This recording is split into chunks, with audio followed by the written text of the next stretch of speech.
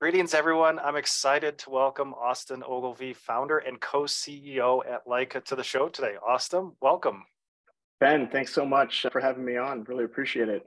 Yeah, great to have you here. Let's dive in and tell us a little bit about your SaaS and tech background. Yeah, sure. So, like you said, I'm founder and co-CEO of a company called Leica. We are an information security and privacy compliance solution. Basically, we collect all of the digital exhaust that's relevant for a variety of different compliance standards that are essential for enterprise buyers today. So think HIPAA if you're in digital health, SOC 2, which is increasingly relied upon by enterprise buyers in the United States across industries, ISO 27001, on and on the list goes.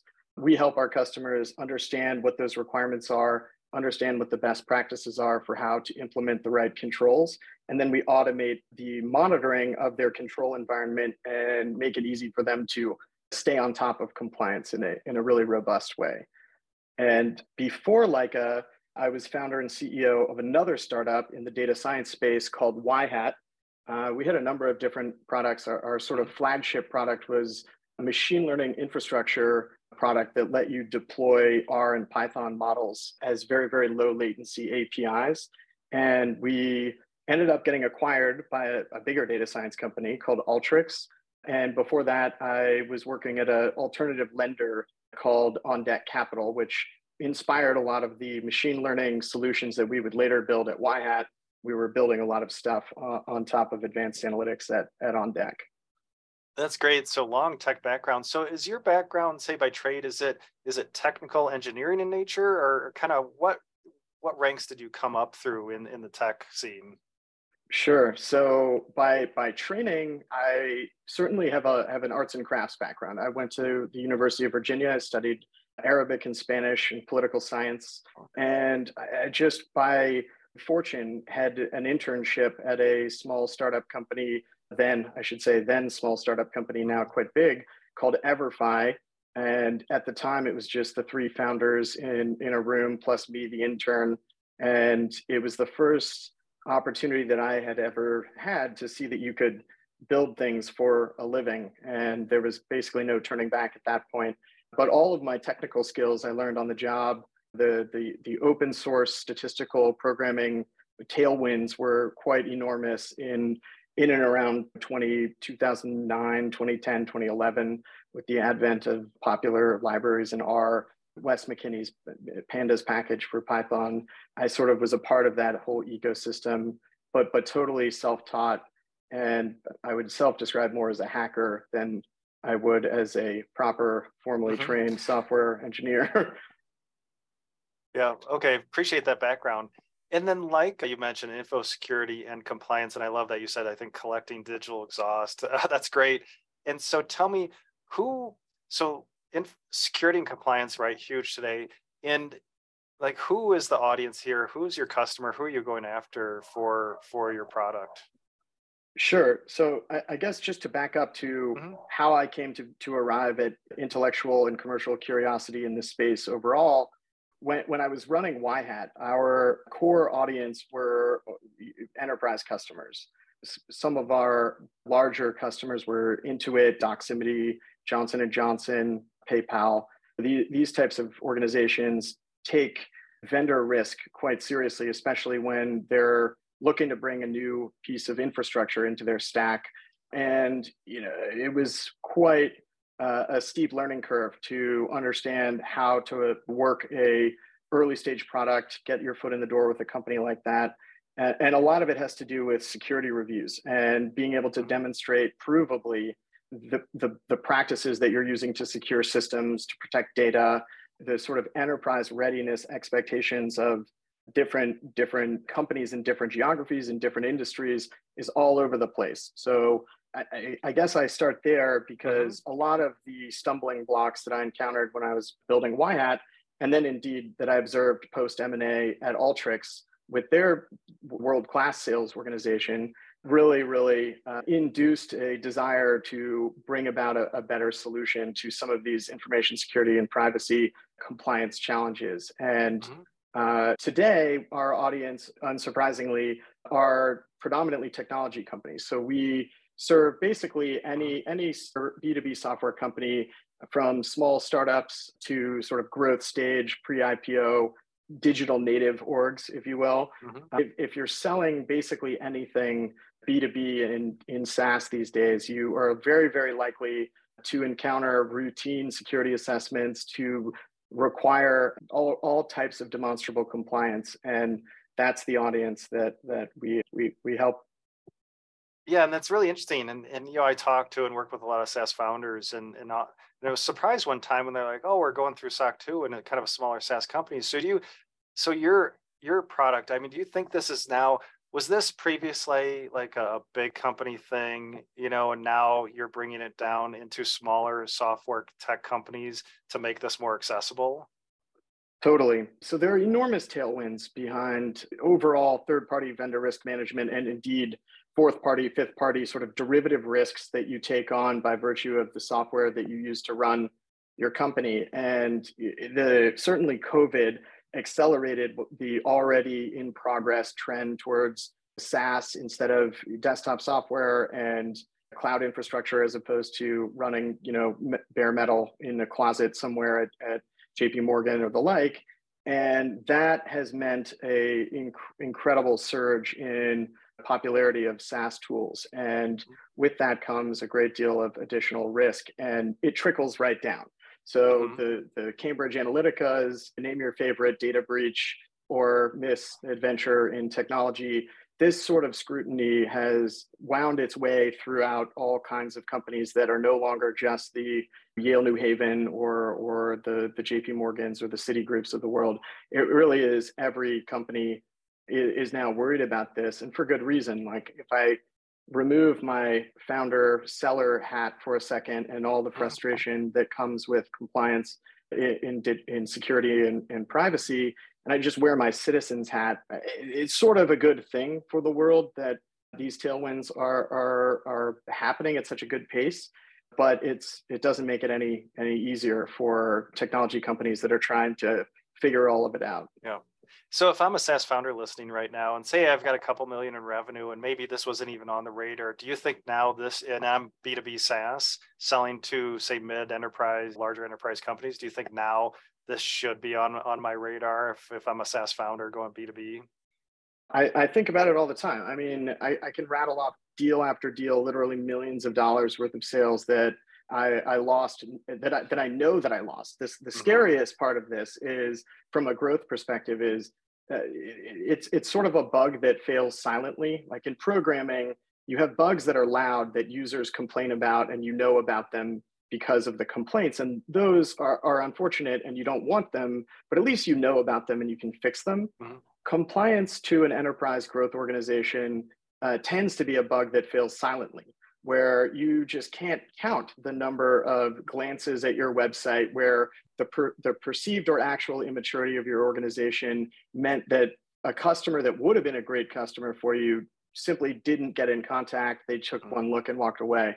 So, long-winded way of saying, I do view this as an essential day one capability, putting in place the right norms and traditions with respect to managing your cap table or managing your books, undergoing a financial audit. These are routine organizational good best practices that any company would never forego. And I would say, if for no other reason than getting folks who are eager to buy your product actually across the finish line, compliance is now one of those things. Yeah, I love that, because you think, hey, I'm founding a SaaS company, B2B, I've got to form the entity, have the structure, cap table. And now, right, Austin, you're saying, hey, yeah, you got to think about compliance, security, SOC 2, are you healthcare tech, and maybe need HIPAA compliance, and just thinking of that right out of the gate, which makes a lot of sense. And what year did you found Leica? So I have two amazing business partners, Sam, my co-CEO, and Eva. Sam comes from a very similar professional background to me. We were both built previous startup companies, both worked in New York tech for our whole careers. Eva, totally different profile. She was at Citigroup as a managing director, basically overseeing third-party vendor risk management, IT, security, various technical governance responsibilities. And the three of us met in 2019 and incorporated in April or May of 2019. Hmm. And we raised a seed round that summer, late June. And that's really when things got started. Okay, great. And then where are you located? Are you virtual? Do you have some sort of physical presence right now? Yeah, so from the very beginning, we planned to have a large portion of the team remote. Our head of engineering, he and I have worked together for a long time. He lives in Costa Rica, and so we sort of knew we were going to build our engineering team there. But obviously, the pandemic took things to a new normal for Mhm. everybody, and we just signed our first lease, though we haven't moved in yet. We'll move in January 1st, Oh, and it'll be in New York. Sort of the center of gravity for the US team is the New York area, but we're Zoom children all. So there's definitely been huge gains to be had by being able to hire yeah. top talent anywhere you find them. So I think that trend probably is going to continue regardless of whatever relationship we have on the go forward to a Mhm. physical office. Yeah, makes a lot of sense. And let's talk about talent. What's your team Yeah. size right now? So we're about 190 worldwide. The center of gravity, like I said, in the U.S. is the New Mhm. York area, and then the next biggest portion is around San Jose, Costa Rica. Okay, great. And then tell us anything you want to share around the size of your company, ARR revenue, magnitude of your company right now. So this has been quite a journey. I think it really crystallized in my mind what it actually means to have achieved product market fit. Back when I was running YHAT, I probably would have had very quite believable, even to myself, story about how we'd achieve product market fit, and to a certain degree, I think we did. But it took 5 years to get north of 1.5 million in revenue. At Leica, we eclipsed that number, within a year, and then took it past 10 in another 6 quarters. So the growth has been quite phenomenal to see. Okay, yeah, that's amazing. So in a year, already got to 1.5 million, and then another 6 quarters, you're saying, hey, you already eclipsed 10 million in revenue. So amazing growth there. So tell us, yeah, product market fit comes up a lot. So anything you want to share there about your product market fit or go to market motion, or just the triggers that you saw that said, I think we're onto something, and I think we found fit. Now let's scale. Yeah, I mean, so startups are like by nature experimental. Like the job in the very, very early days is to walk the parameter space of problem and solution until you find the right match. And the giveaways for us, and I think we probably aren't entirely unique, though there are probably other indicators that would work for other types of companies, highly predictable sales cycles, regardless of Mhm. seller. You can put almost any AE on the phone, regardless of who they are, what they sound like, where they Mhm. live, what their accents are, et cetera, and get similar results. I think for us, that was probably one of the biggest sort of light bulbs going off. Hey, we really have something here. This is not Mhm. just Sam and his magic founder ability to sell, or Austin, or Eva. This is a solution that actually lots of people need and isn't tremendously customized on a deal by deal basis. Mhm. Okay. Yeah, that makes a lot of sense. So a predictable sales cycle, regardless of the rep, that maybe that magic rep that always closes deals, but you're getting similar results, the biggest light bulb. And so you recently raised, I think, a 35 million Series B. And how much capital have you raised to date now? Yeah, sure. So when we started the company, we raised $3 million seed round, and then Hmm. the following summer, 2020, we raised a $10 million A. And then the following summer 2021, we raised 35 million Series B, led by JP Morgan's growth platform. And then just this past summer, we raised a Series C, $50 million, led by Fin Capital and Centana Growth. And so total, we've raised just under 100 million. Okay, great. Yeah, a lot of capital raised there. And I think a lot of lessons probably learned along the way. And, so from seed to A to B to C, any lessons that you want to share with other SaaS founders listening right now? And I think some of the times the hardest part is like, when do I raise? How much do I raise? So what lessons or triggers did you see that you'd like to share with other SaaS founders as far as your fundraising journey? So, I mean, it's such a cliche, but you always want to raise when you don't need it. But it indeed is true. We actually just hired our first CFO. He's amazing. And he likes to talk about startup journeys are never just pure up and to the right. The journey looks like a sequence of S curves. And I think the analogy is really, really useful. You can sort of think about the milestones on this of S curves as being indicative both of how the company is actually performing, but also a direct answer to your question. You want to raise when you are cresting, not when you're on a trough on this hopefully upward journey overall, but understanding where you are locally on that curve is quite important. And so from our perspective, like the growth was not slowing down. Obviously, like every entrepreneur in the world, I was quite worried to see how this whole macro situation plays out. So that obviously encouraged us to raise a little bit earlier probably than we would have otherwise. But generally speaking, you want to know that you are on a crest. And for the A round, that is some indication of product market fit. It could be revenue. It could be some non-trivial user adoption for another kind of business. And for us, it was, we have the right sort of key management in place to really dial it up and capitalize on a lot of the successes that we've been seeing, a robust omni-channel sort of sales line where it's not just deals coming from one place, but actually several that have been proven out. So there were a few sort of indicators, but I think what predicts whether you're on the crest of one of these S curves or the trough, it definitely varies by stage, and clearly it varies to some degree by what your company does and so on. Yeah, that's great. And then, so you say Series A, kind of that, a clear indication of product market fit. And how would you say your Series B and C, like you just continue to see growth and it's like, hey, all right, we need just more capital to continue to scale this. So would you say B and C is just that, is the scale mode? Yeah, so I think the A was really, we had proven that all the three of us founders, Sam and I are very similar from a professional perspective, but he grew up in China. He sounds very different on the phone. Eva, she's more senior than we are, comes from a compliance background. Like the proof points in just the three of us meant quite a lot because we were ourselves so different and coming from such different career backgrounds. We also had a couple of proof points in the very, very first quota-bearing hires that we had.